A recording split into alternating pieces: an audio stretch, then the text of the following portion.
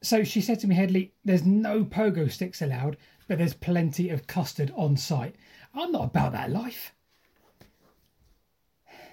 And I'm Headley. Let's roll the music.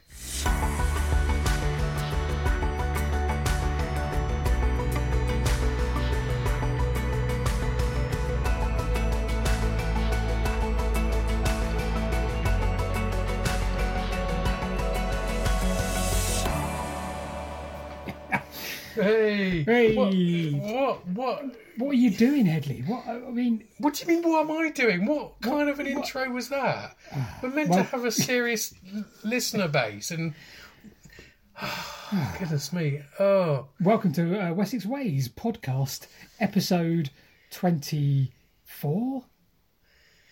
24. That's right. 24. So you know, new listeners, bear with us a minute while we just sort this out. So what usually happens is, I think Paul's cottoned onto something I've been doing at the start of the podcasts, is that I introduce the podcast, I introduce us both, and so there's nothing left to say, and then I hand over to Paul, and of course he can't do anything. So I think he's cottoned onto that and just thrown a curveball today. I just thought, it's time, Headley, it's time things were thrown back in your general direction to deal with. Yeah.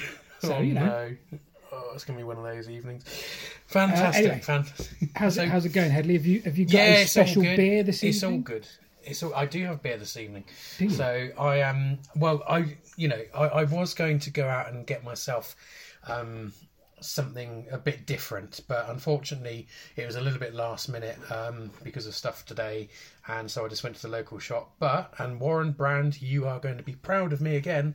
I'm on the Old Speckled Hen. Old Speckled Hen. And could be what worse, Headley, could be worse. Dire crap are you on this evening? Right, wow. It's like this. Rebecca, as you may have seen or not seen, is very much pushing her own YouTube channel at the moment because she loves it and she loves a bit of train travel. So the other day she took a trip to Edinburgh by Lumo. Lumo give you a beer. They do lots of things apparently, but one of the things is they give you a beer. So Rebecca brought it back with me specifically for the reason of drinking it during the podcast. It's done by Donzoco. It's called Foamy Beer. I don't even know. What's a foamy beer, Headley? I don't know. Put it in the comments. Yeah. Put it in the comments. So train beer, it says on train the front beer. there. Train beer. Okay. Lumo is like a separate brand or franchise. I think they're owned by First. And they go to Edinburgh and back. That's it. Fantastic. It was a trip by Rebecca. You can watch her YouTube channel and video on the Lumo train journey to Edinburgh. She did a good video on the South Bank as well, going along the South Bank in London. That was good. Yeah. I was just looking at that because she's not that far from Westminster Bridge to begin with, but there's a scam going on Westminster Bridge. Do you know about it? Nope. So what it is there's a load of people on there, and they do what is called the ball and cup scam. So it's three cups of the ball underneath. They do that, and you then select, which one you think it's under. Yeah. And but the difference is you put money on it. Now it is a trick. It's they've got some method of moving it between cups, and there's a lot of them doing up and down the bridge. Now, if for you and I walking over there with your family and all that, you see that and you put a fiver on it, sort of thing. It's a bit of fun, isn't it? Yeah. But what you don't know at the time is that everyone in the crowd of people around you are in on it. So what happens is when they do it, they're seen to be winning. Yes. But when you go in there, you will lose your money. Yeah. And they take thousands. And they have spotters at either end of Westminster Bridge, spotting for the police, getting ready to radio through to get everyone to move on. It's a real scam. Watch that programme, I think it was on BBC Two or something, like Hustle or The Real Hustle or something, where there was like a team of three of them that used to go along and try and show you how all those scams are done. And by and large, like you've nailed on the head there. You've said there were like a group of people all in on it, and you think that the essence is, what are the economics of that business model? You've got to pay a lot of people. I read a book called Freakonomics, and it was all about the economics of crime. And there was this guy that basically did about 10 different examples of all these different crimes like this to make money.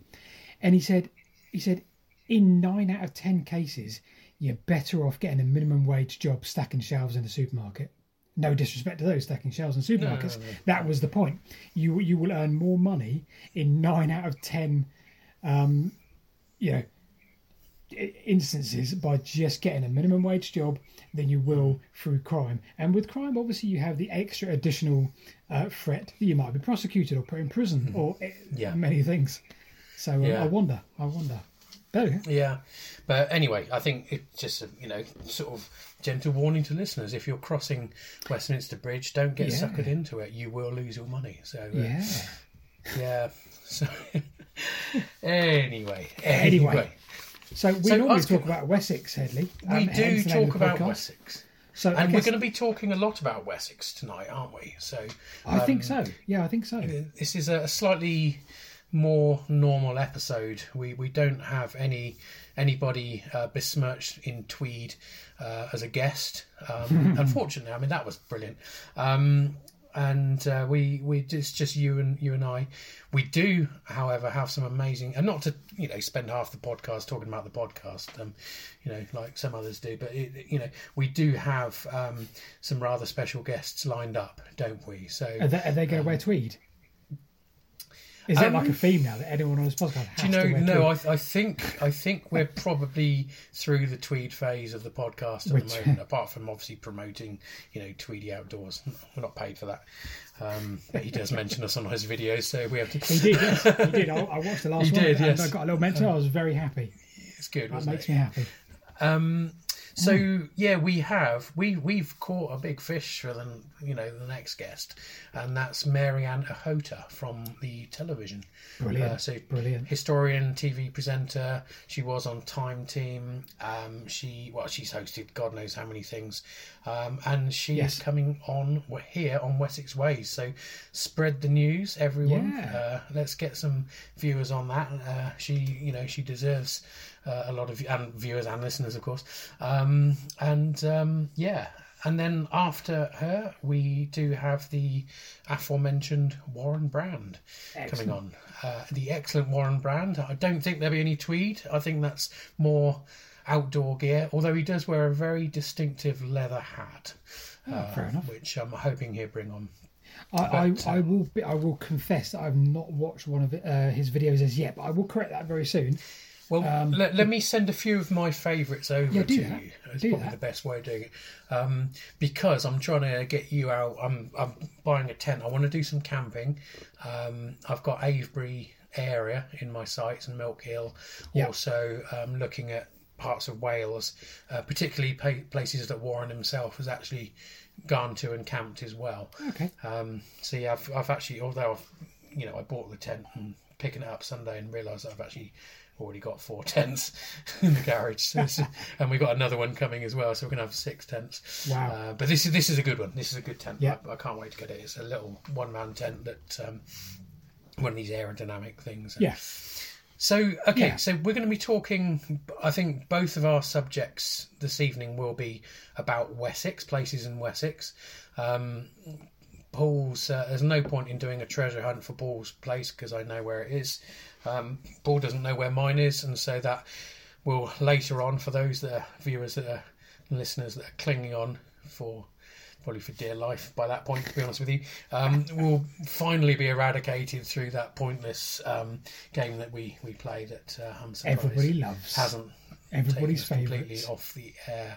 I think I need to start a poll, Headley. I think I need to start like some kind of evidence-based survey to convince you how popular that feature of our podcast truly is. No. Can we turn it around? Can we have in the comments, people on YouTube, can you put in the comments how much you hate treasure hunt? How much you love? No. You hate the treasure hunt feature. It's pointless, boring, time wasting, and it makes people motion sick with the map. So, to be fair, we do need to change that feature. I will hand that to you. Well, speaking of motion sickness, Headley, I don't know about you, but I'm drinking the Lumo beer. I'm not having a great time. Okay, so for those listening on Spotify, Apple, Google, and YouTube and whatever, I mean, Paul look. is holding what looks to be a slightly tepid, frothing cup of urine in a Coca-Cola glass. But do you know what? I wasn't going to say that, but now you've said it, I'm kind of thinking that maybe, I need to drink some more water if this was the produce. That is the It's worst not looking good, is it? Coca-Cola I've ever seen. Yeah. Anyway, enough Okay. of my. So one more thing, one more bit of housekeeping before we get on to what we've done. Yeah. This last couple of weeks, you put on Facebook something and Twitter that you've got a plaque issue or something. Oh now, yeah. Have you I been need to go the dentist? Yeah, I need to get one of the little picks. The thing is, Eddie, it's a really, really big bit of plaque that I've got. Okay. Oh, look at you! Look at you! For the benefit of those listening on the podcast, I'm holding up something that has a small mirror in it. You stop distorting my face. And Headley can see himself. It's like one of those funny mirrors at a fair. You're making me look even fatter than I am. Yeah, so I'm holding up a YouTube plaque, which is lovely. That arrived in the post the other day. I feel really guilty, right? I'll tell you why. Because it's got my name on it. You'll note it's got Paul Whitewick on it. We know that, yes. Yeah, that's me, right? So when we were at 85,000 subscribers, Rebecca and I came to the decision that we would change the name of the channel because Rebecca wanted to really push her own channel. She said, look, your videos are kind of just you these days because they're more documentary and that's the way we want it to go. Rebecca says, right, rename the channel. I'll really want to push mine. So we renamed it. When we were at 85,000, we were really going nowhere fast. And it took us like a month to get 1,000 subscribers. Then all of a sudden, the channel took off. And the last 90 days thereafter went mad. And we got like 16,000 subscribers in just, a very short period of time. And all of a sudden, this turned up. And I'm feeling a bit guilty because it should say Rebecca. But it doesn't. Because obviously I want to, it's not just one person that made the videos. It was Rebecca. She might come along with a pair of compasses and scratch her name at that point. But yes, yeah. But that's why she is adamant she will have hers very soon. So I think she will. I think she will. And thanks for those watching on YouTube. Thanks for inadvertently showing us around the room you're in using your highly reflective. There's nothing to hide. If I look over there's a shoe collection of Rebecca's. Red curtains, a shoe rack. There's a bed. The other thing is, I am building a studio as we speak, Headley. So you are, for the moment, stuck in the white bedroom. Oh dear! So I'll have to respond in kind and do the same. Well, you have to build a studio. Put your YouTube plaque in the background as well, Headley. YouTube plaque. I've got 300 followers. You don't. What do you get for 300 followers? A piece of paper, a rubber band, or something. So the thing is, I've had people asking about these blue curtains behind me in here, and I actually record this in my wife's office. So at the back of the house, we have two offices. Over there is mine, which I do my work in. Maps of Heathrow and drone pictures, and goodness knows the two are not related. And over here is my wife's office. So and I use this because it's furthest away from the rest of the house and less susceptible to interruptions. So, fair enough. But, so so I'm working. What have you been up to this week apart from replacing Rebecca in bed with your plaque and stuff like that? Yeah, well, I'm sorry, Rebecca, but it's it is what it is, basically. And there's even a mirror on it. Anyway, what have I been up to? I've been largely based locally around Salisbury. I'm not going to get too much detail because there'll be a video or two that won't have been released yet. So I don't want to give too much away. But suffice to say, I was showing a dipstick today, which was marvellous. Some of you may know what that means. Some of you may not. I've also been looking at, again, I'm not going to go into detail, but I've been looking at mystery railways. That not a lot of people know that are there or know the reason why they're there. So that was a little video. And I've also been talking about the first king of Wessex. In around about 580 AD, a man called Sherdick. And I have pronounced that correctly, believe it or not. Now that is a big video we're doing. Probably in around about a month's time. And we're doing it based on the request of an author who's written a book on said character. and has been using Anglo-Saxon charters to plot the burial site of the first King of England. So there's a little treat for you. Yeah. That's sort of 2 or 3 lots of suspense there. That's great. So yeah. So I'm not going to go into detail about any of those because obviously there are videos coming up soon. But yeah, suffice to say, we've been wandering around Salisbury in the rain today. And we've had a meeting with a guy that's written a book, which you can pre-order, but we'll come to that soon. Yeah. And of course, you've been. I proofed another video of yours, which is probably out by the time this comes out, which I think you're going to be talking about as well. Yes. So on Maiden Castle, which fascinating place, and we'll get onto that in a bit shortly. So I'll go about that because there's a lot more. As ever, a YouTube video is 10 minutes long or thereabouts, maybe 15, and there's always so much more to say. I even for that video I even had a meeting with Miles Russell. I think he's head of Bournemouth University Archaeology Department, who kindly sort of gave me some more insights, and I didn't really have opportunity to share those, so it'll be good to talk about a couple of those as well. Which I shall do. What about yourself, Eddie? What have you been up to in the last week or two? I've been fairly busy. Let's take a swig of beer. Very unprofessional. I've been busy. So, but not busy as in sort of chores busy. Busy as in interesting stuff busy. So, last night I went to a talk on the Ridgeway by Dan Bashford from Historic England. So I went with Anna. So thanks to Anna for paying for me to go along and driving me there as well. Very good. And that was really good. And he was concentrating on the stretch of the Ridgeway, sort of from, I think he looks after the, let me get this right, he looks after the scheduled monuments and the ancient sites between Wayland Smithy and Nuffield on the Ridgeway. So you're looking mostly along the middle Ridgeway, along the the scarp of the Downs. Remind me where Nuffield is. Nuffield's in the Chilterns. It's the South Chilterns. Right, so that way up. Wallingford way. So if you draw a line between Wallingford and Henley, it's halfway along that line. Okay. So he was telling us about all these places like Rams Hill, which is something I've featured recently. He was telling us about a little bit about Lowbury, about some of the field markings up on Streatley Warren, about the Grimsditch sections, and he lives fairly near the Ridgeway, around the sort of the Wantage and Hendreds area. So he sort of majors on the stuff along there. So things like Scutcham and Knob and around by Lord Wantage Monument and stuff like that. Oh, hold on. I've got a replacement beer, Headley. You got a replacement beer? Oh, there's water. Hold that on. doesn't look very beer-like. That, however, Can I give you that? Or do you want to just tip it somewhere? So sorry about this, everyone. Sorry, everyone. Paul is just sorting out his I don't want to knock the Lumo beer, but it's not. It's not. No, good. that's fine. We could get some music. Taste it. Hello, Rebecca. Headley said hello. We can't. Hello.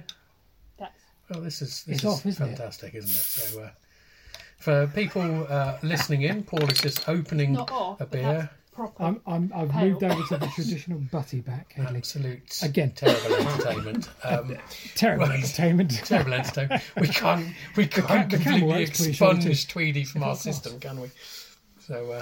So that's good. So right. So sorry, as you were. No, absolutely. It's we can't have you get in front. You can't get between a man and his beer. So that was the Ridgeway talk.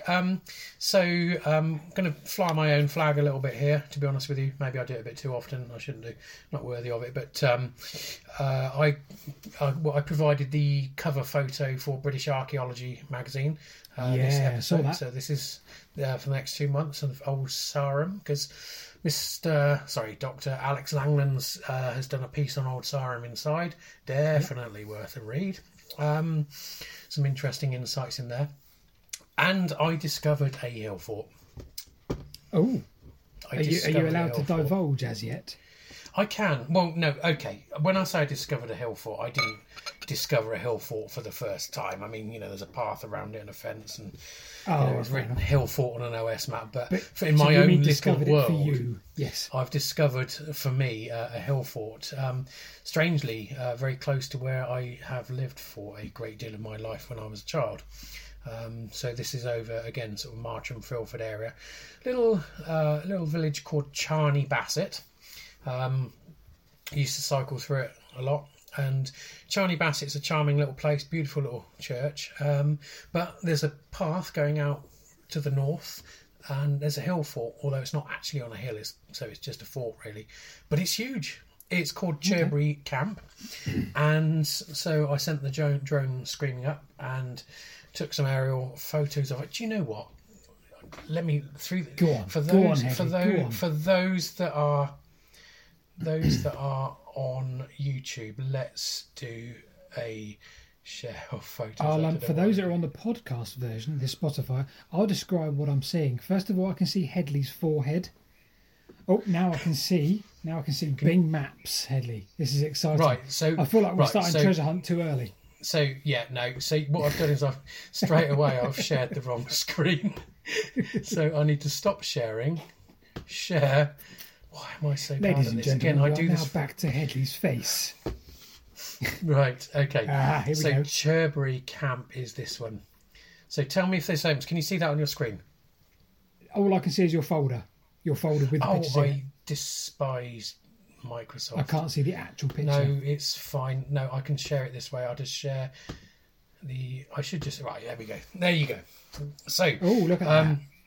So for those that are listening in, I'm now showing an aerial photograph of Cherbury, and as you can see, it's kind of, those who are watching on YouTube can see, it's kind of an oblong. It's a multi-valate hill fort, so it's Iron Age, and multi-valate means it's got more than one circular earthwork around it. In fact, it had 3, so you can see down towards the bottom here. Does the zoom work? Yeah. So you can see down towards the bottom there are 3 defensive earthworks. As you follow the bottom one round, unfortunately it's been ploughed out by agriculture. Now, there's local legend has it that in the background here you've got very bad resolution this. The original picture's not. You've got Uffington Whitehorse Hill just there, and apparently they invaded and captured this particular fort, but then some people are saying it wasn't invading and capturing, it was actually literally just it was empty and they took it over. But I mean that's very close to sort of invade and capture, isn't it? Because surely if we're talking Iron Age, obviously we are, and we're talking the tribes of the Iron Age, well that's very close. That's like what, 10 miles? So there was that. Today, I'm going to talk a little bit about what I've done today. It's been really good. So, before my birthday in December, I was talking with Sam Walks a Lot, who was a guest on here. Surname is not actually Walks a Lot, but we'll refer to her that way for now. And she promised me a birthday walk, and so we decided on Avebury. We decided to make it a night walk. And then we decided to make it a morning walk with the sunrise. So it sounds sort of idyllic to begin with, but unfortunately things don't go according to plan. As we know, things generally don't. So we had to postpone, and it was today that we picked up on it and done it. So we travelled. I mean, I woke up middle of the night. The alarm went off, and the rain was bashing against the window, and so immediately we knew it was forecast rain, just didn't realise quite how heavy the rain was going to be and how cold it was going to be. Anyway, dogged Britishness takes over, and so I got in the car and we drove down to Avebury, met up with Sam. And we started our night walk, so we're walking around the stones, and 5 o'clock in the morning, on winter's morning when it's dark for a few hours, in that kind of conditions, there is nobody else around, and so everywhere you point your head torch, it lights something up, and it's kind of eerie, and we all know our way around Avebury, let's face it, but you know, when you're there in the dead of night with the rain and the mist and the wind and the cold, it's a completely different place. But I remember Tweedy saying he used the word atavistic in the last podcast, didn't he? Yes. And it's still, you know, even in those conditions at that time of night, you still get that feeling. That's what I made it. It doesn't have to be a summer's day sunset to have that feeling when you're at Avebury. Okay, it's going to feel a bit more special when you are there at that time, but you know, this was great. So she was doing a video because she does YouTube videos there, and we walked up the avenue after looking at all the trees and stones around Avebury, and then we went up to West Kennet Longbarrow, and you know, dark and head torches. Yeah. And by the time we got up there, we were frozen. It was, you know, we were wet through. You know, we got very good waterproof clothes, and you know, fab sealed them and everything. But when you've been out a few hours in heavy rain and driving wind, you know, you can't keep it out. You can't hold back the tide, so to speak. So went into the West Kennet Longbarrow. Of course, nobody there because no one's as stupid as we are at that time. And in there, the temperature a little bit like the All Canning's Longbarrow is not always the same as it is outside. Yeah. And so actually it was a bit warmer in there, and of course it's dry in there. So we set up, we had lots of different torches and head torches of various colours, set them up into the actual, you know, the ledges around, and we actually made quite a nice ambient sort of place to be. So we decided to spend some time there, and you know, we had an English breakfast. We didn't cook it in there, just to be clear. We've had comments. We did not cook in a scheduled monument, but we did have bacon, eggs, fresh bread, freshly ground coffee, and stuff like that with us, and it was just special. And of course, and we put some music on as well. So we put on, is it John Lunn, the Last Kingdom? Okay, yeah, the Last Kingdom, yes. Yeah. And the Edge Larks as well, and it's really good. And then we you know, came out, and it was light. It was really good, and thoroughly enjoyed it. That is a very different birthday present, isn't it, Headley? Like it? It is. It was very different, and it's you know, it's strange when you talk about it, but it just felt at the time. It just kind of felt, you know, it felt what I wanted to do. So I've put, for those on YouTube, you can probably see on my screen now, I've put my British Archaeology magazine just to have it there, Headley. Just to have it there. I mean, if you're going to do that, I'll just sit here like this with this. Look, all right. Look, your trump card is better than my trump card. I know. My trump card's got a bit of water on it or something. Not good, is it? Has it? There we go. That sounds like a great little birthday present, Headley. Great little birthday present. What's the million one like? The million is gold. Right. I mean, I don't think it's made of gold, but I might be wrong. Maybe it is. And then there's a 10 million, which I think is diamond, maybe. I'm not sure. I don't know. Well, these things. I've not researched this. It should be precious metals and stones for the amount that YouTube are making out of you. Correct. As well. Correct. Yeah. But anyway, I digress. Anyway, do you know what? Your picture highlights the old cathedral very well, doesn't it? Yeah, it really shows that up. It's funny because Alex Langlands wanted a picture for his book, and he wanted.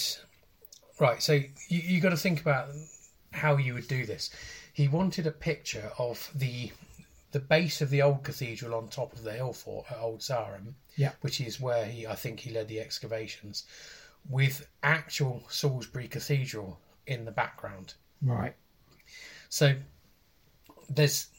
you can't do that. You know, if you've got a standard camera and you point it at that thing, you need kind of a panorama shot to get it all in. Yeah. But Salisbury Cathedral itself is so far away that unless you zoom right in, you're not going to see it. No. So, and if you send a drone up, which I don't, recommend from National Trust or English Heritage Land, but if you happen to be on a nearby footpath and throw a drone up, then fine, you can get a picture of Old Sarum. But again, Salisbury Cathedral's too far away to see. So Yeah. what we did is we did some telephoto lens experimentation. So we sent the drone up about between half a mile and a mile from Old Sarum. So from the opposite side. From the opposite side, that's right. Yeah, okay. Yeah. So you're in the north, to the north. Yeah. Got to be careful. There's a flight restriction zone there as well Yeah. nearby. And pointed the camera back towards Old Sarum and then zoomed right in. Yeah. So you're in far enough to capture the cathedral on the ground or the motte on the top, but it also brings up Salisbury Cathedral behind, and you can get both in shot. And I didn't know if it worked. I tried it on Google Earth, giving away trade secrets there, and then doing a crop of a screenshot, and that seemed to work. So we replicated it with the drone, and it worked. So that was good. That was enjoyable. Brilliant. Anyway, that's what I've been doing this week. So, Excellent. do you want to do some talking about Shall I do a Maiden little bit Castle? talking about one of my favourite places, increasingly becoming one of my favourite places, which is Maiden Castle, which many of you will know is not a castle in the essence that we know it. It is actually a hill fort, and the hill fort you see today was built or constructed between 600 AD and maybe 450 to more of what it looks like today. And there's a lot to see. Not only is it absurdly vast, and I mean absurdly vast, in its acreage, which we'll talk about in a second, Eddie, but in terms of its acreage, but then, if you're looking from above the plan view, well, you can almost probably double its size with the ditches and the earthworks, the embankments. It's a fascinating place, and I think sort of the early traces of it in terms of the Neolithic, not occupation but activity there, goes back to 4000 BC. So there's a Neolithic causeway right along the top, which you can still see today, like a traditional sort of causeway, and 6,000 years old. Now they think there was no sort of inhabitation there at that time. But there have been two bodies found, two children, aged between sort of 5 and 7, I think. But just to think that they did that 4,000 years ago it gives you an idea of how people treated that landscape, even back then, way back. And then, I say more recently, but 600 BC, when we all started building hill forts everywhere. Well, they built this one, and it was probably about probably was 16 or 17 acres. So maybe sort of a quarter the size of what it is, maybe less. Still big. I mean, still much bigger than almost all Iron Age hill forts. Yeah, exactly. And I think it took them a sort of 150 years to really then beef up the earthworks. And I've been to quite a few hill forts. You've been to a few, Headley. And you walk up and down the ditches, the embankments, and you're still left in awe. But this is just like nothing else. Just stood on the top, and you've got maybe 4 layers. But it's not just the layers; it's the scale of those layers. It's just ridiculous. And they'd probably be a little bit steeper than what they are now, but they're very steep. You'd have had the wooden ramparts on the top. And just the most formidable defensive structure you can imagine. And that's sort of where this story starts for me, because I think I heard maybe like a BBC Radio Sounds little production about the chap called Mortimer Wheeler, who in the 1930s, him and his wife Tessa did a lot of excavations of there. So very, very highly reputed archaeologist of his time, and he really brought archaeology forward in leaps and bounds. But at the time here, his time at Maiden Castle was a very strange, curious one, because he seemed to really want to popularise archaeology. He knew that there was no such thing as funding, so he needed funding from sort of private individuals. And to do this, well, you need to popularise it. You need to make archaeology this most dramatic thing. So he went to Maiden Castle with a big agenda. And that agenda was to tell this amazing story and get everybody to come and see this amazing story of how the Romans invaded Britain and how they just completely sort of tore apart these hill forts. And everything he found, he fitted to that narrative. So the narrative was already there. The story was already there of how the Romans came and brutally killed everybody there. You know, they burnt the place to the ground. And he found all this evidence, which he said, well, this is it. It supports it. He got all the newspapers on board. You can go back on the British Newspaper Archive and you can see all these articles of how Mortimer Wheeler got on board the local press. And people were turning up from miles away to see what Mortimer Wheeler had found. He'd found all these 52 adult males in a grave. And he said they'd just been chucked in there. 75% of them have got wounds to the head and torso. Therefore, look what the Romans did. There's one of them with a bit of a ballista in their spine. There's a famous picture. And that was it. He sold this story. And we all believed that the Romans came here in AD 43 and brutally attacked all these tribes. But it turns out none of it was true. And that's kind of the story I told the weekend just gone where the video came out. Whereby he did the archaeology and he found all these things, but it turned out that the graves, the 52 bodies in the graves, they could have been from any era, and they weren't just shoved in that grave. They were placed with the goods alongside them. Yes, they were very much had signs of the attacks of the torso and the head, but that could have been at any point. And I think it was a chap called Niall Sharples or Neil Sharples, and he did the archaeology there in the 1980s and 1990s and said, well, there's no evidence at all that this is Roman. In fact, I think this could have happened over a longer period of time. And to top it all off, well, this place was abandoned by 100 BC, so like 140 years before the Romans got here. To the Romans, Maiden Castle would probably have looked very much like what it looks like now to us. Wow. Maybe a few more bits of sort of wood strewn about, and the roundhouses that he said had been burnt to the ground, they weren't burnt to the ground at all. They actually found 60 or 70 kilos worth of what do we call it? Iron slag. So the workings, metal workings, all the offshoots of the metal workings.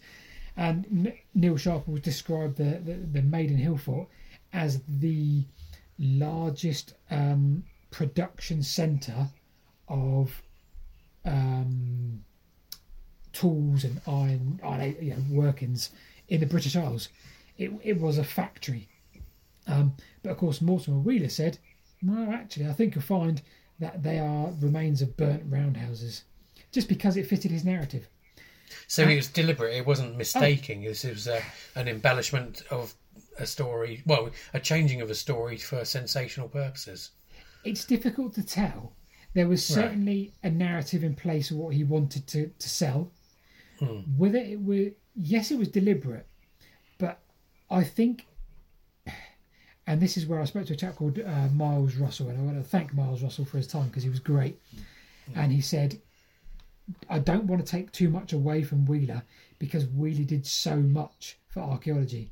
He did so much to get it where it is today and in the limelight. Yeah, he was the time team of yesterday. Excuse me. But yes, it was very much a story of misinformation. Yes, all these things were found. That's it. End of conversation. We'll just shove it into that narrative. Yes, I found bodies. Yes, I found burn marks. Yes, I found all these different things. Oh, look, it was the Romans. That was it. So his archaeology and his methodology was completely fine in what he did, but that's it. That's where the story stopped for him. Right, next project. Yeah, his wife sadly died halfway through the excavations, and some had said he just wanted to move on, so he stopped what he did, fit the narrative, move on. And it's fascinating. It's such an interesting story because you always assume that the Romans just brutalised the place and came along and just took over. And yes, I'm sure there was instances where that happened. Clearly there were. But I think, as Miles suggested, that the Romans probably came to the Douro Trigas area, that tribe, that landscape, and probably didn't really know what to do, because they probably didn't find an army or tribe or somebody in that essence. They probably just found a lot of farmsteads, and they were there ready to fight, ready to battle, and there were just people happily farming away. The landscape looked in the Iron Age hill fort sense very much like what it does today. There was no one ready to fight them, certainly in this landscape. And it's fascinating, truly fascinating. I love doing that. And that site, that Iron Age hill fort at Maiden Castle, yes, because of its size, of its earthworks, just takes your breath away. And as you know, Headley, trying to get a drone shot of the place, I had to fly half a mile backwards to get it all in. It's ridiculous. It's ridiculous. Yeah. So Old Sarum was a bit like that, but Maiden Castle's something else. I mean, I took off to somewhere to the west of it when I was there. I was in there in the middle of the summer, and or in the summer anyway. And they had all the sunflowers. They had a sunflower maze to the north of it, between Old Sarum and Maiden Castle and Dorchester. Yes. But there's a footpath that goes out to the west, and my drone, is bigger and more intrusive, I guess, than yours, and so I didn't want anyone to see it. But I sent it off out to the west. And you're right. I mean, I got the drone in the air, and I'm not even looking at it side on. I'm looking at it length on. Yes. So in theory, you think, well, I should be able to, get it all in shot. But as soon as you turn the drone around to look at it, it's like, oh, okay, this is bigger than I thought. Yeah. And I had to sort of, reverse it out, as you say, sort of, to the limit of where I could actually still see the drone, just to fit the hill fort end on.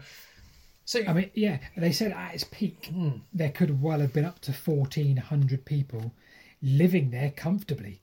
Not sort of crammed in, because it's one of the hill forts. It's almost the exception to the rule where they actually did live there for quite some time.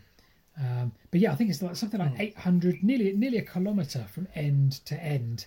So it's got very complicated ramparts, hasn't it, at the east and the west?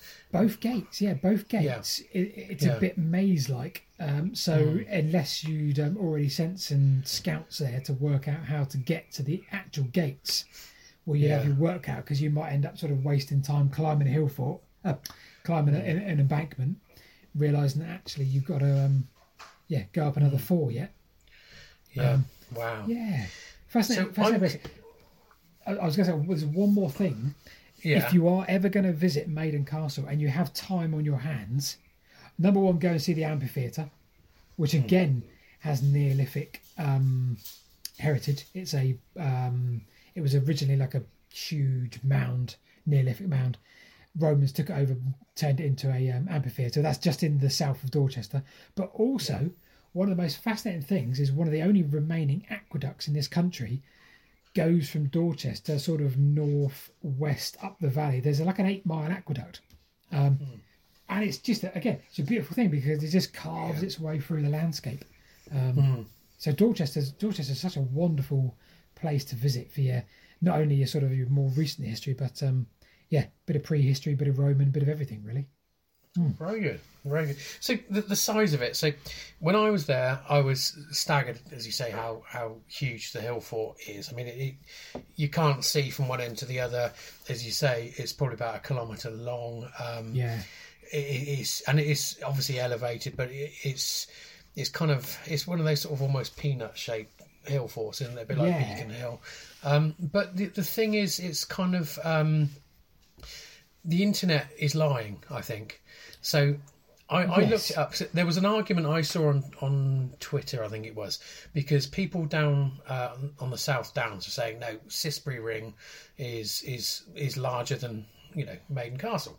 Yeah. So I didn't get involved at the time. I was watching this argument, and then someone put on there, Sisbury Ring is 60 acres in size, Maiden Castle 47, and I looked it up, and sure enough, that's what the internet says, that Sisbury Ring is 68. I mean, I've been to both.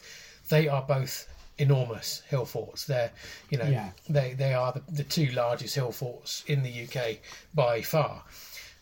Of the 2, Maiden Castle feels larger. Now, I haven't measured it on a map, but there's a slight curveball here again. There's another fly in this ointment, excuse me.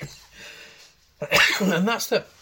I was wandering over, with WC21, looking at, Walbury Hill Fort from above. That looks very, very large. Now, I looked that up. And so if we're saying Sisbury Ring is 60 acres, Maiden Castle is 47, and that one of those is probably wrong, I looked at Walbury Hill Fort, and that says 82 acres. So if you believe the internet, Walbury Hill is by far the biggest hill fort in Europe, followed by Sisbury Ring, followed by Maiden Castle. Do you know what? Now, I'm looking now, Headley, and it's all over the place. It's all over the place, isn't it? Wikipedia has Sisbury Ring down as 208 acres. It has... Right. Which is ridiculous. It's not the case, is it? Yeah. So my conclusion is it's all rubbish on the internet. Everyone's trying to outsmart each other. And I think the correct order is Maiden Castle, then Sisbury Ring, then Walbury. Yeah. I'm not disputing that they're the three largest hill forts in the United Kingdom, probably in Europe. And this is a gut feeling, when I'm there, Maiden Castle feels the largest to me.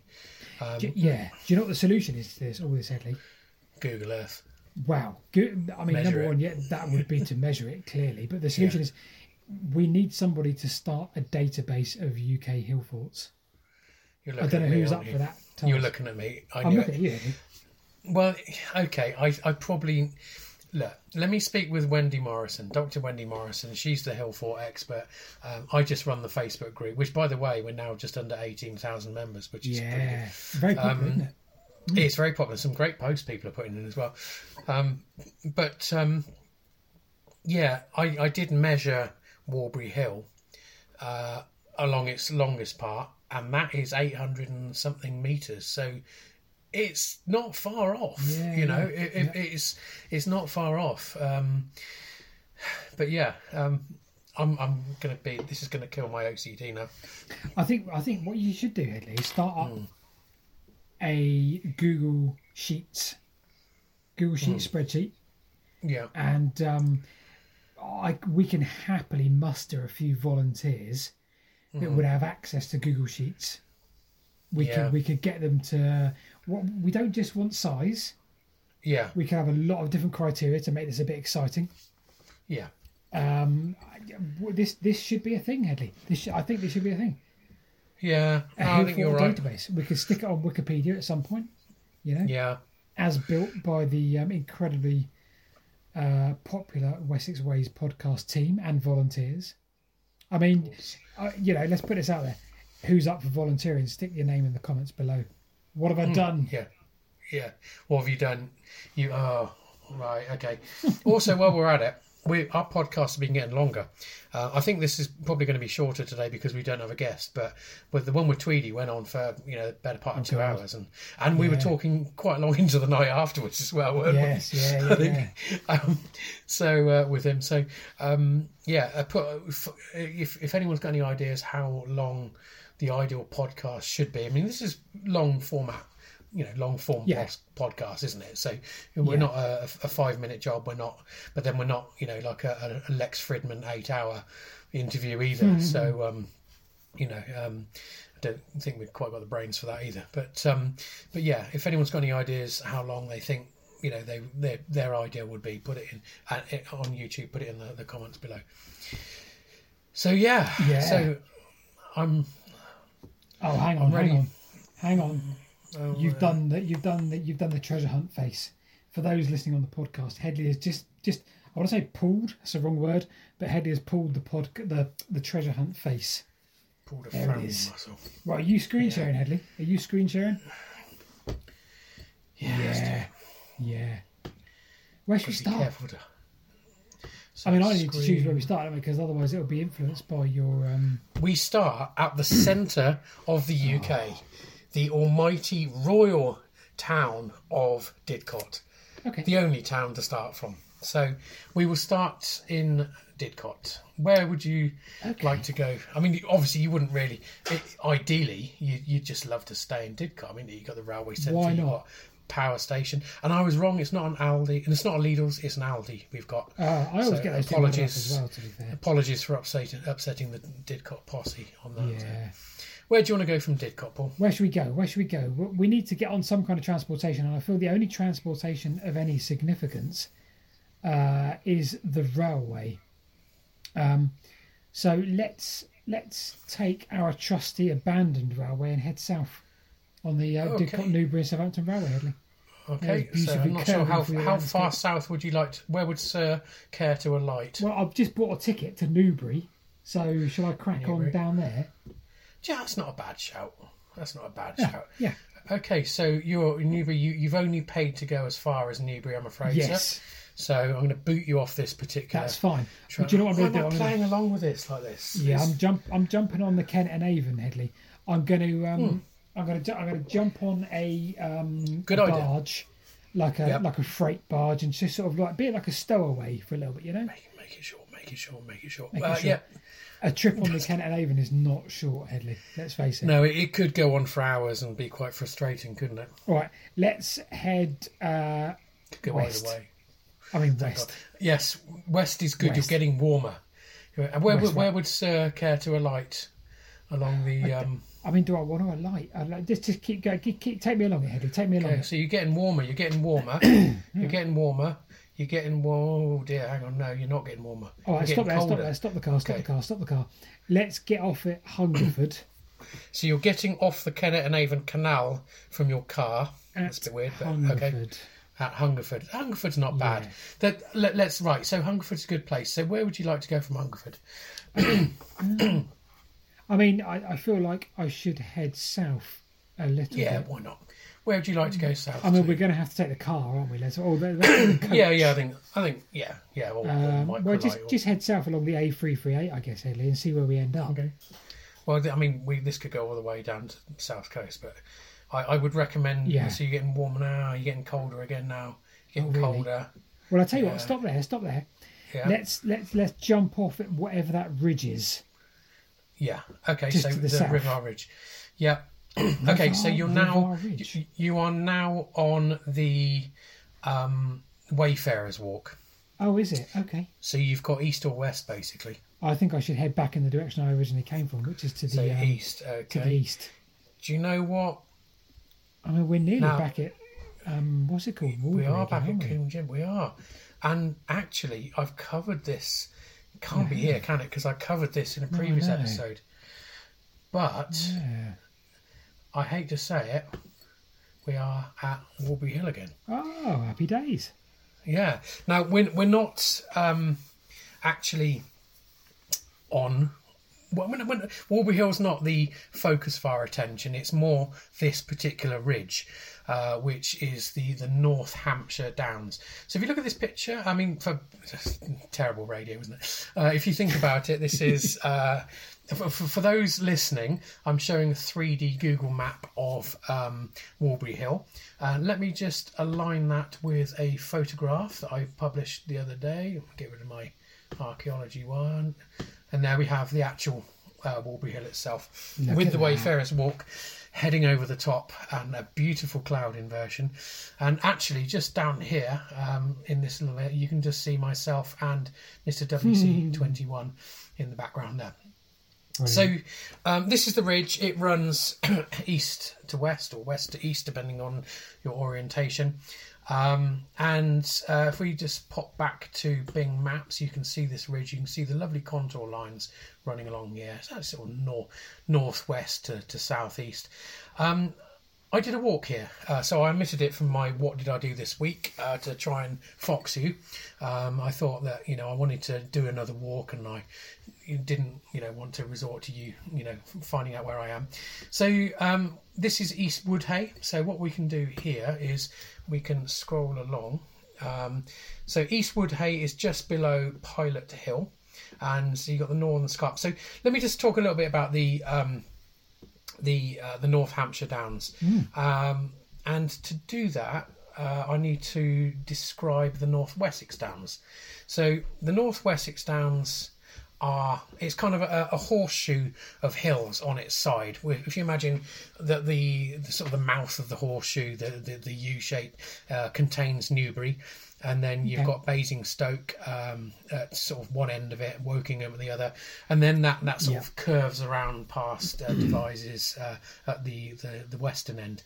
So the North Hampshire, so the North Wessex Downs is made up by different ranges of hills.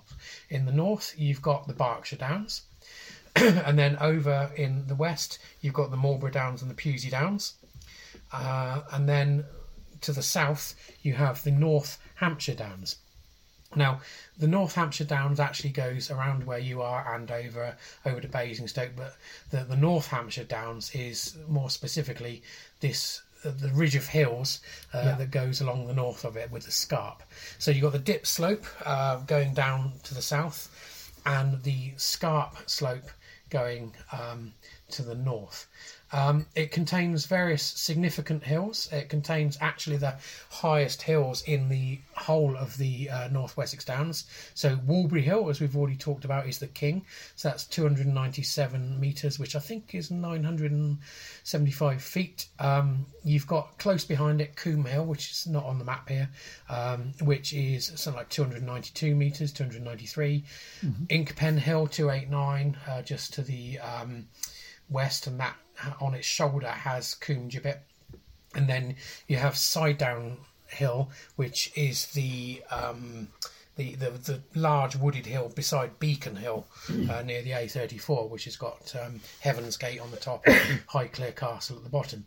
So what we're going to do is we're going to discuss my walk. So let's go to Pilot Hill. How do I do this? There we go. So Pilot Hill, which people on YouTube can currently see on the screen, is not quite as high as Walbury Hill in the distance, but it's extremely steep, and it's actually the highest point in Hampshire. Now, to climb this hill from the direction I'm coming from is a very, very steep climb. And it comes up from, there's a road at the bottom and kind of like this quarry, and you can either climb up around the quarry and then up some trees at the top and along the Wayfarer's Walk, or you can climb a very steep path up the scarp of the hill up to there. And of course, naturally, I kind of have a picture of that as well. Got this terrible entertainment. There we go. So, got a picture of Pilot Hill. Now, Pilot Hill has two tree lines plunging down the scarp to the north, and various sort of woodlands around it and everything. Now, the day I was there on the top of the hill, there were some people hunting with guns, so I couldn't get to the actual trig point. I'm not going to attempt to go to a trig point that's got people hunting around it.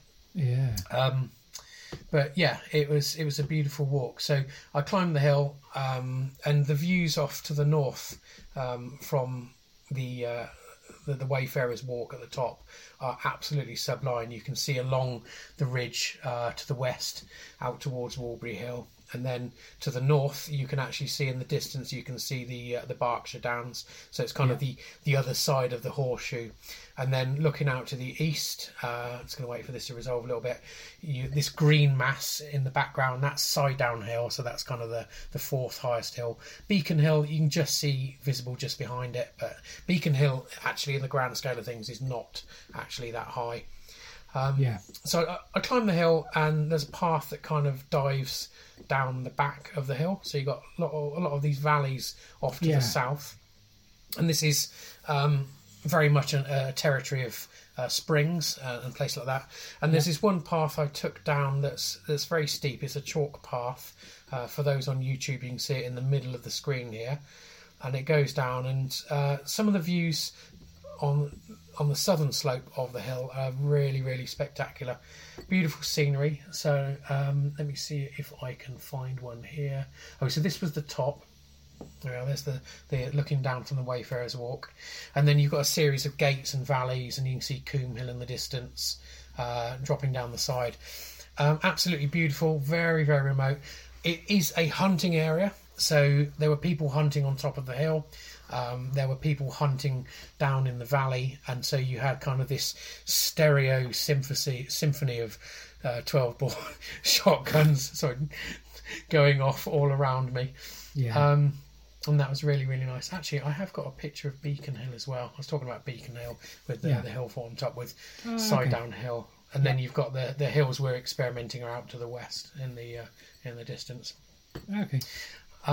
So yeah, it kind of plunges down, and it's beautiful.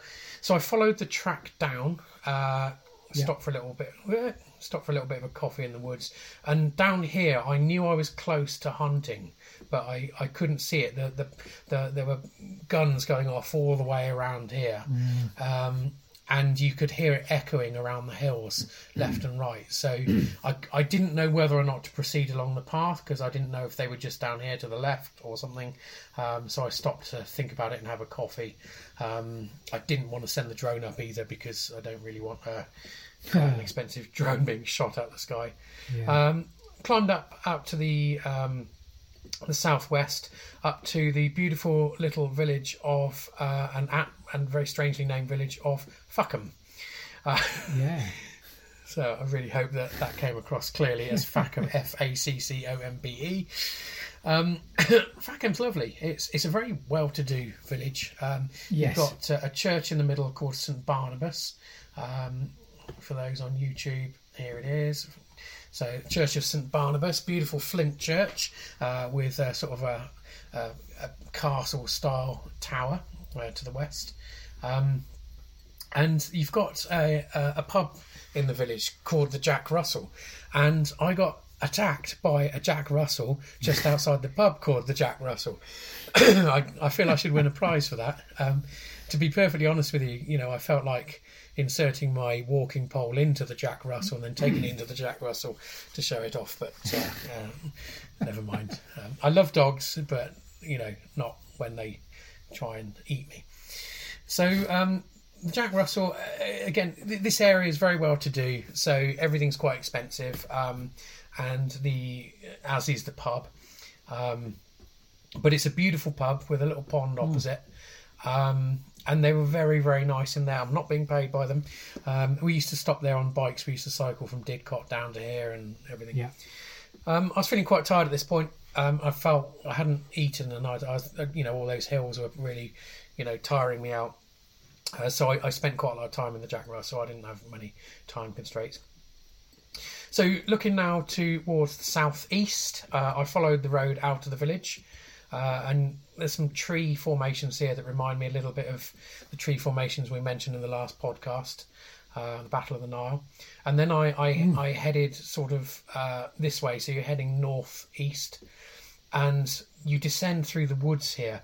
Now, this time of year, the descent through the woods is really tricky. It's a very steep gradient coming down through these trees, and I found myself, because of my previous accidents, descending, sort of, veering away from the path and zigzagging down through where there's brambles and everything. I'd rather get stung than fall over and, break something.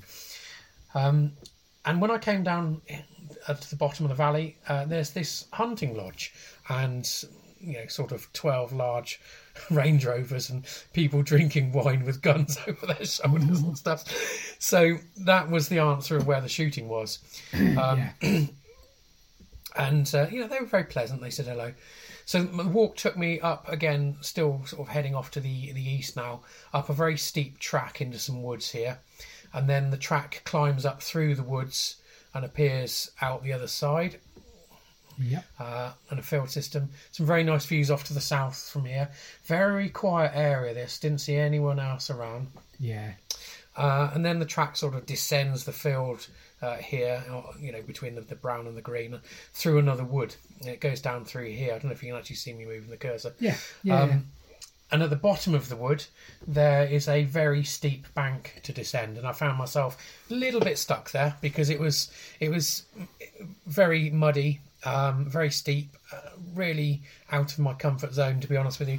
And I did what any oversized kid would do, and as I slid down it on my arse, I basically didn't care about the mud at all. Again, I'd rather rip and soil my trousers, for want of a better phrase, than end up with an ankle or shoulder injury in hospital, and basically lying in a little wood there in the middle of nowhere that I'm probably not going to be seen for 8 years until someone sees a skeleton. Anyway, you then meet a road that climbs up a kind of steep hill. You're already very high up here. Let me just show a picture from this road. Which one is it? It is this one. So you climb up to Ashmansworth, and this is the road up. Very narrow road, very steep. Picture doesn't really do it justice, but wonderful views all the way around, and you can see back all the way back to the hills that I'd come over to get there. Absolutely gorgeous. And then you come up to Ashmansworth. Now, it is actually the highest village in Hampshire. I'll just check my notes. Ashmansworth. It's 240 metres. Yeah. People saw my cheat sheets there.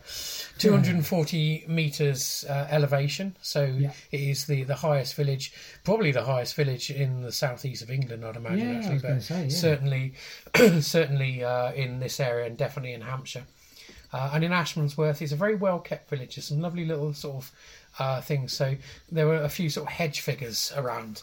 So there's this one sort of a hedge figure of a chap with a top hat, and I'm not quite sure, that looks more like the bad guy from Sonic the Hedgehog, if you ask me. But I wouldn't want to see that at night. But it's Robotnik. It's Dr. Robotnik. That's it. Eggman. That's it. So yeah. I sat opposite this chap and had my lunch. Not my lunch, but a coffee. I'd already had lunch. In fact, for those that are really interested, there's my lunch. But anyway, I don't know why. Terrible entertainment. Anyway, I carried on to the north. So you're heading now back towards the scarp of the hill. And then there's a choice here. You can either walk along this asphalt road, which bears around to the west, which is actually the road that I'd parked on originally, or carry on to the Wayfarer's Walk here, which crosses sort of east to west. Now, we've now reached the scarp of the hill, looking down towards like Highclere and all of that. And I realised I can't remember what my elevation was, but it was stuck on something that triggered my OCD. It was like 990 metres or something, and I know there's no more uphill from here. So, sorry, 990 feet, not 990 metres. So what I did is I extended the walk. I actually went down the hill into the valley, and then I realised quickly that again, my OCD is preventing me going back up the same road. So I entered some woodland around here, and there's a track that just disappears, and next thing you know, you're stuck in the middle of this thick woodland and thistles and everything. But I knew if I just Yaz and the plastic population, the only way is up. Keep fighting my way up, and eventually managed to climb through a barbed wire fence. And I know I shouldn't be doing any of this, but go through a ploughed field, which is absolutely terrible, and then join the Wayfarer's Walk. And just to sort of reiterate what John Tweedy was saying in the last episode, that these high-level walks were basically there to avoid the mud in the valley. It didn't work. It was terrible. It was basically this last mile and a half just took forever. Probably took about an hour and a half. It was just pure puddles, mud all the way back. There's some woodland on the scarp of the hill that I deviated into, had another coffee, and managed to make a bit more progress through the woodland than I would on the path. And then just joined the original road. Now the original road, you've got lovely views off to the south, and it's kind of a holloway all the way down. So the top of the road is lined with beech trees. People on YouTube can see you got off to the left here, you got side downhill in the distance, and you got this beautiful road going along, and there's some gaps in the trees where you're seeing down into the vale. and then the road, descends back down to the car basically, and it's this lovely, long, deep holloway all the way down, with a sort of a real mixture of beach and non-deciduous trees all the way down back to the car. And that was it. That was my walk. So, bit of a strange kind of subject this week. It's a walk, isn't it? It's a nice walk. It's a walk. It's not a scripted one like I've done the last two podcasts. But I do, again, I recommend this hill and this area, Pilot Hill, for those that for those that are capable. I think is probably the best way of putting it. Yeah. It's a beautiful place.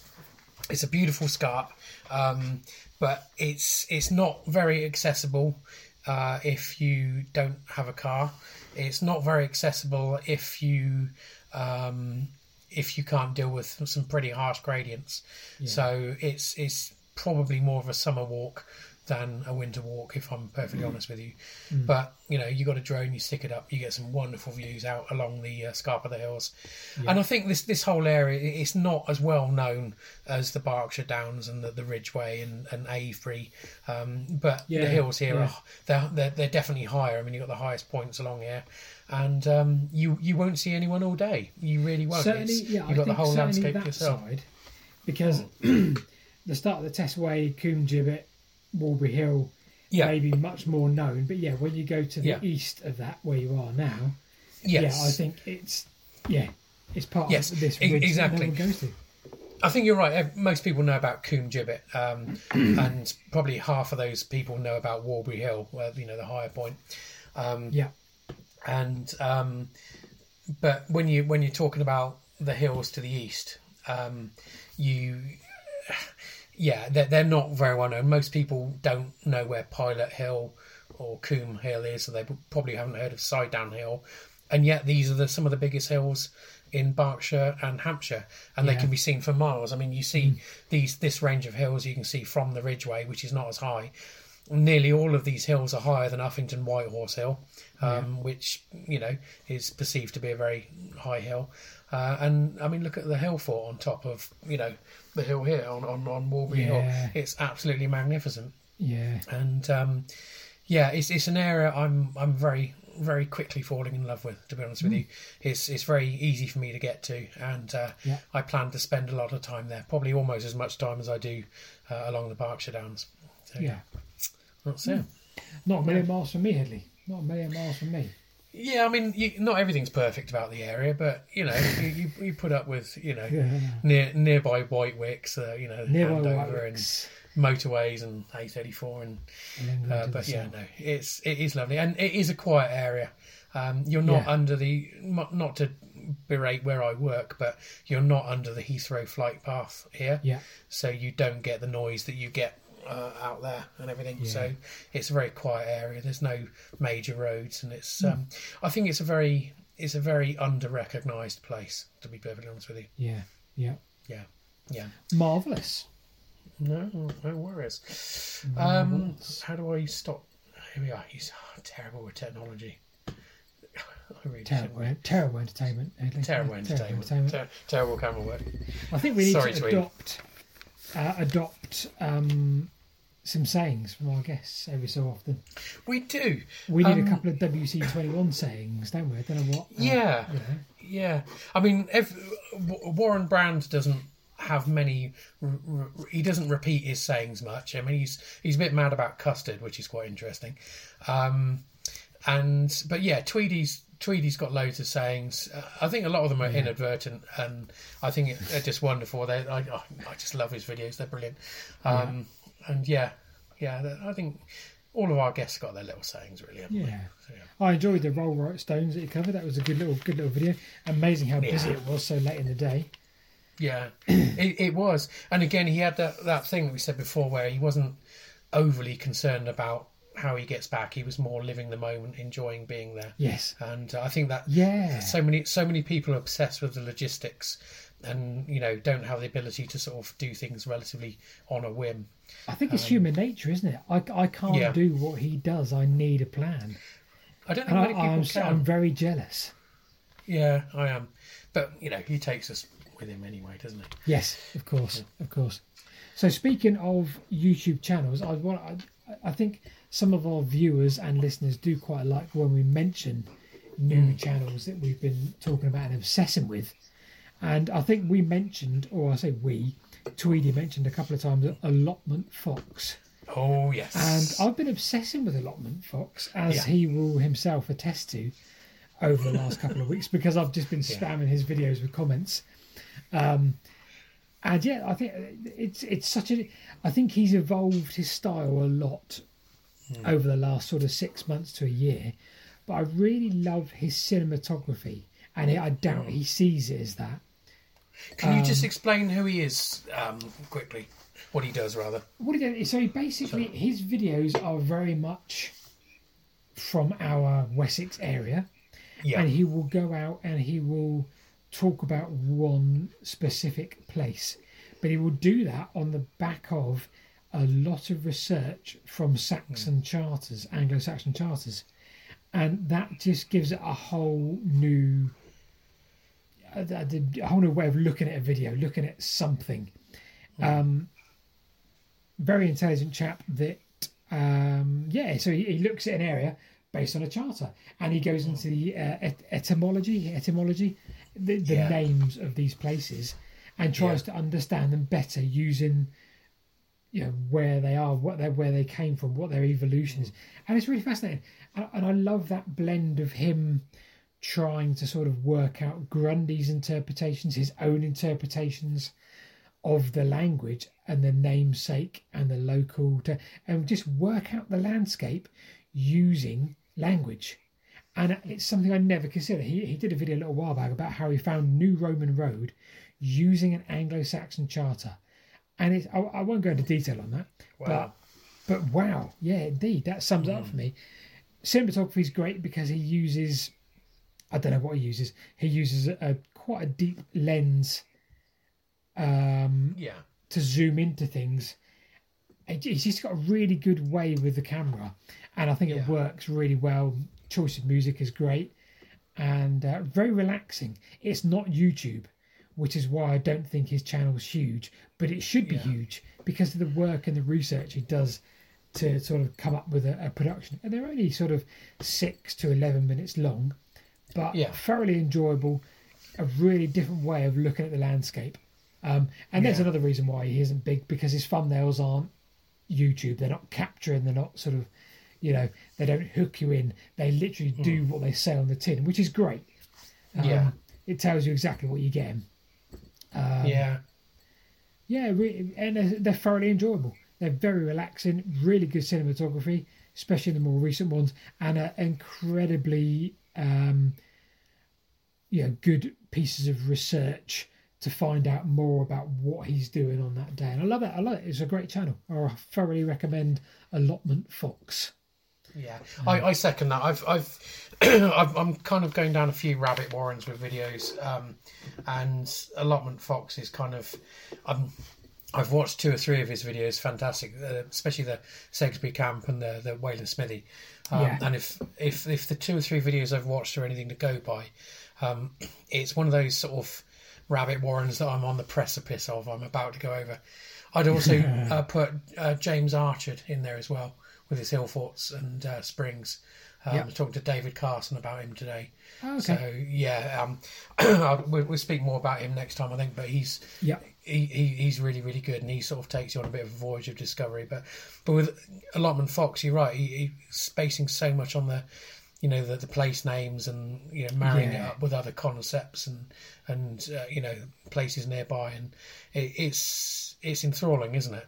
Really, it is, because it reminds me of the Alex Langland's talk that we went to, where he talked about the ones like in context of the Anglo-Saxon charters, and I found that completely new for me personally. That's something we should try and sort of delve into a bit more. Again, from my point of view, I'll be careful because it's not very YouTube, but nevertheless, it's important aspect of research is trying to understand the charters and the names and what that meant in the context of the landscape. Fascinating. Really fascinating. Yeah, fantastic. So, should we do YouTube comments? Yeah. Always interesting. Okay, so the last video, as we've said many a times, was the one with Tweedy. So we got 40 comments on this one, so still, quite a lot. And more views, actually. So Sam walks a lot, basically saying looking forward to our walk in the dark. So yes, that went really, really well. Now I'm going to save Allotments Fox comment till last, because I think this is worth finishing on. I think it's really, really good. So Oscar the Rescue Dog, Good Man Tweedy, the Beaten Track 156, going to try the Barry Conway trick. It seemed to work. Well, here goes. Allotment Fox, Allotment Fox, Allotment Fox. So we seem to have people commenting and chanting the names of people who we eventually get on. So Allotment Fox, if you're watching stroke listening, which I think he probably is because of his comment. I think there's kind of, I think we're informally casting a net out here and seeing if we can pull it in and see if there's Allotment Fox flapping in it. But not everyone wants to be on podcast, to be honest with you. No. It's not everyone's cup of tea, so I understand. Chris H5319, excuse me, hang on. He said, I love this podcast. He's walked the Ox Drove a couple of times, but long stretches are a nightmare except in the very driest conditions. Yep, I think we can probably throw Wayfarers walk into that as well. Yeah. We prefer the Shaston Drove on the other side of the Ebble. Agree about Avebury. Salisbury Cathedral Spire is about 6,500 tonnes. Correct. Agree with Paul Ree, the whole issue of misperceptions of history, like urban myths. Suspect Ree, the Welsh in Dorset, John, was correct and was referring to Iwern Courtney, which is also known as Shroton. Yes. Sorry, just caught up to the Allotment Fox reference. Apologies. So the Allotment Fox is getting a lot of love here, isn't he? Yeah, absolutely. Love the way Headley developed a fleeting Hercule Poirot style moustache partway through, courtesy of his cat. So I did have a kind of slight Hitler moustache moment with my cat. So he does correct us on one thing, that the Stonehenge tree clumps are reportedly the Battle of the Nile, not Trafalgar. Yes, but nevertheless, still is interesting. Yeah, and we've led him to follow Sam Tweedy and WC21. He says, for which I will ever be grateful.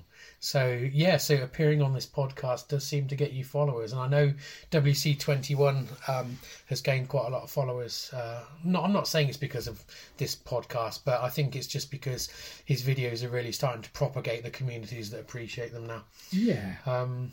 So Barry Bollard 1408, great triple albums worth of material. Well done on the BBC uploads. However, not surprising they didn't want in any treasure hunt clips. Yeah, the corporation are trying hard to attract audiences. Chapter marking is a good suggestion. That's a great suggestion.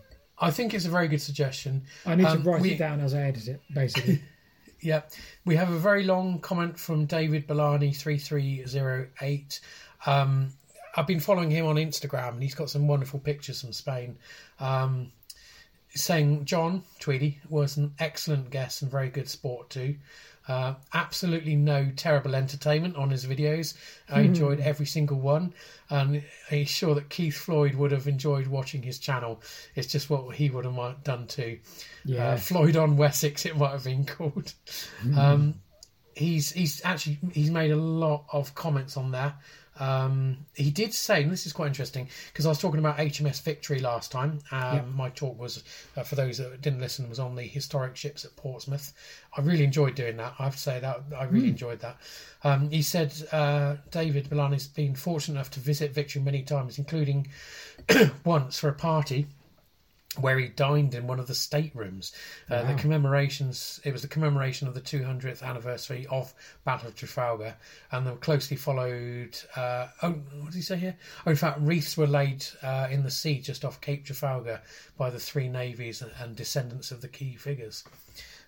He says, it's time I got myself besmirched with some tweed. Look up besmirched. I love that word.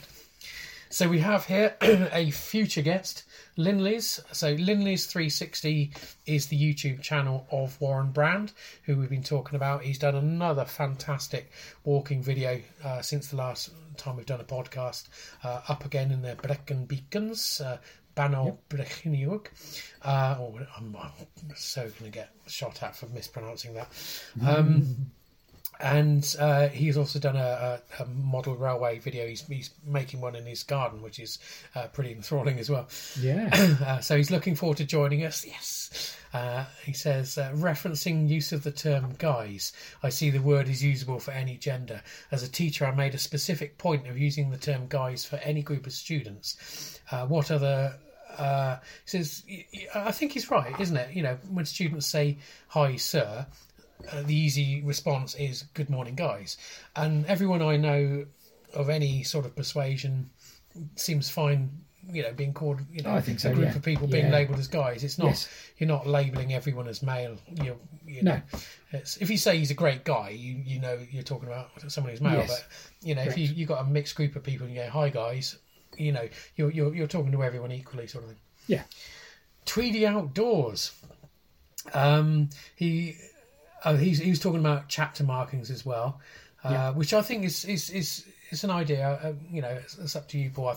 I'm hoping I've spared you a little bit of editing this time by providing the pictures by sharing my useful. screen. That is useful. Yeah. WC21 UK Productions Limited, another member of the gang. Great to see Tweedy on Wessex Ways. He hasn't visited HMS Victory since around the age of 8, and yeah, he remembers it very clearly. Atmospheric, moving, atavistic is my word again. I'm nicking that from Tweedy. The bewildering treasure hunt is always fun. No.